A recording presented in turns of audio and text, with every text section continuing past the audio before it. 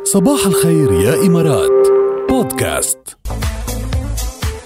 يبدو أنه تجارب كتير مع اللي حكيته همسة يونس من شوي على الهوا. في SMS توصل واصلي يعني برقم 276 ما في اسم، والنفس ما حكت من شوي الأخت كنت أساير وإجي على حالي، بس بالنهاية انقلبت إنسان تاني لأنه ما عاد فيني أتحمل. 100%. ما هو بيوصل الإنسان لهذه المرحلة اللي بيبطل فيه يتحمل، بيبطل فيه يمسك نفسه، بساعتها بيحط النقط على الحروف وبيضبط الإيقاع مثل ما بيقولوا، وبيصير يعرف يتصرف صح. هند تحياتنا لك يا هند، بتقول تأخرت لأرجع كمل دراستي بس رجعت كملتها وخلص هلأ كل شيء تمام، فمش برافو. متأسفة ولا بلوم حالي. تحياتنا لفارس كمان، أبو الفوارس يسعدنا صباحك. فارس بيقول والله تأخرت لجيب ولاد، يعني جبت ولاد على عمر 39، وأنا هلأ بتمنى لو جبت ولاد على عمر من أول ما تزوجت على عمر 30 أو قبل. بس الله يخلي لك إياهم. المهم اجاك ولاد والحمد لله يعني، وكتر بيتمنوا نفس الشيء، بيقولوا يا ريت جبنا الولاد اكبر وربينا نحن وياهم يعني، خصوصي للشباب يعني. هيدي بنسمعها كتير، بقول لك انه كنت شفته هلا صار مثلا انا عمري 40 وهو عمره 20 مثلا، او هو عمره بال15 انا عمري بال40، انه هيك بصيروا اذا كبر ابنك خاوي صح مثل ما بيقولوا. ما بنسمعها كتير صحيح. خليك إيجابي، لما تصبح على الخبر أكيد رح تضل إيجابي، لأنه ما رح تعتبر حالك مأخر عن شيء. عن جد هيك. هيدا استعار كتاب ردوا بعد 45 سنة بس بقي معه 45 سنة. هو شوف يلاقي كتاب بياخد وقت بالقراية. ايه أخذ معه 45 سنة أخذ معه يعني كل صفحة بحدود 5-6 شهور يعني. بس ليك بموضوع الكتب حلو ينرد الكتاب لو بعد 1000 سنة.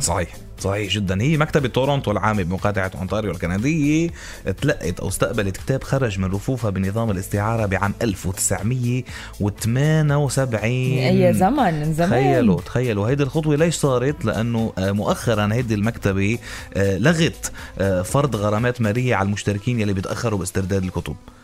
كان في غرامات على كل مثلا ما بعرف شهر تأخير أو سنة تأخير أو كذا بده يدفعوا. فهذا نايم على الكتاب كان 45 سنة ما بده يرجعوا. لما عرف إنه لغوا الغرامات راح لعندهم قال لهم خير ما عملتوا، هيدا كتابكم خيي شكرا وصروا ما شفتوا منك. 43 سنة تحديدا يعني، بس انه مش فارقه كتير يعني 45 و43. منيح اللي رجع الكتاب. عم لك جاد بقصص الكتب لو راح 1000 سنة المهم يرجع ينرد، خصوصا اذا بتكون مكاتب كتير ضخمه وقويه وبتحافظ على كتبها، وفي كتب بتكون قديمه كتير يعني حلو الواحد يرجع الشيء. هلا هيدي من الاشياء كمان اللي بنحكى فيها كتير، وانا بدي مثلا تستفزني لما تعيري كتاب لحدا ويروح ولا يقرا ولا يرجعه. هنيك الكارثه.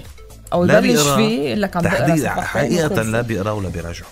وهول الناس في منهم كتير انا بحياتي للاسف، وبيبقى متحمس اول ما يجيكي ما بعرف هو اخذ عامل مثلا نيو يير ريزوليوشن، عامل شيء قرار بحياته انه هي السنه بدي اقرا.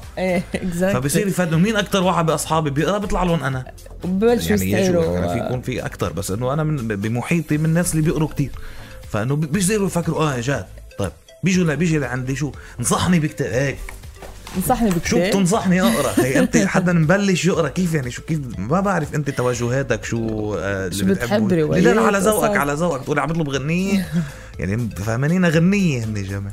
فاخر شيء انا يعني لانه قريت كتير بحياتي، فانه بجرب بقدر اعرف انه اللي مبلش قراءة عن جديد مثلا شو كيف رح يفوت بالجو، شو اللي ممكن يفوتوا بالجو، او على الاقل الشخص اللي مقابلك شو حابب يبلش او اذا هو ما قال لي، اذا ضلوا يقول لي على ذوقك اصر انه على ذوقك فبعطيه شيء يفوتوا بالجو شوي يعني. عرفت كيف؟ شيء بسيط يعني، ما ببلش له بدوستويفسكي مره واحدة ولا ببلش له بميلان كونديرا مره واحدة يعني، ببلش باشياء الطف، اشياء بسيطه للمبتدئين مثل باولو كويلو مثلا.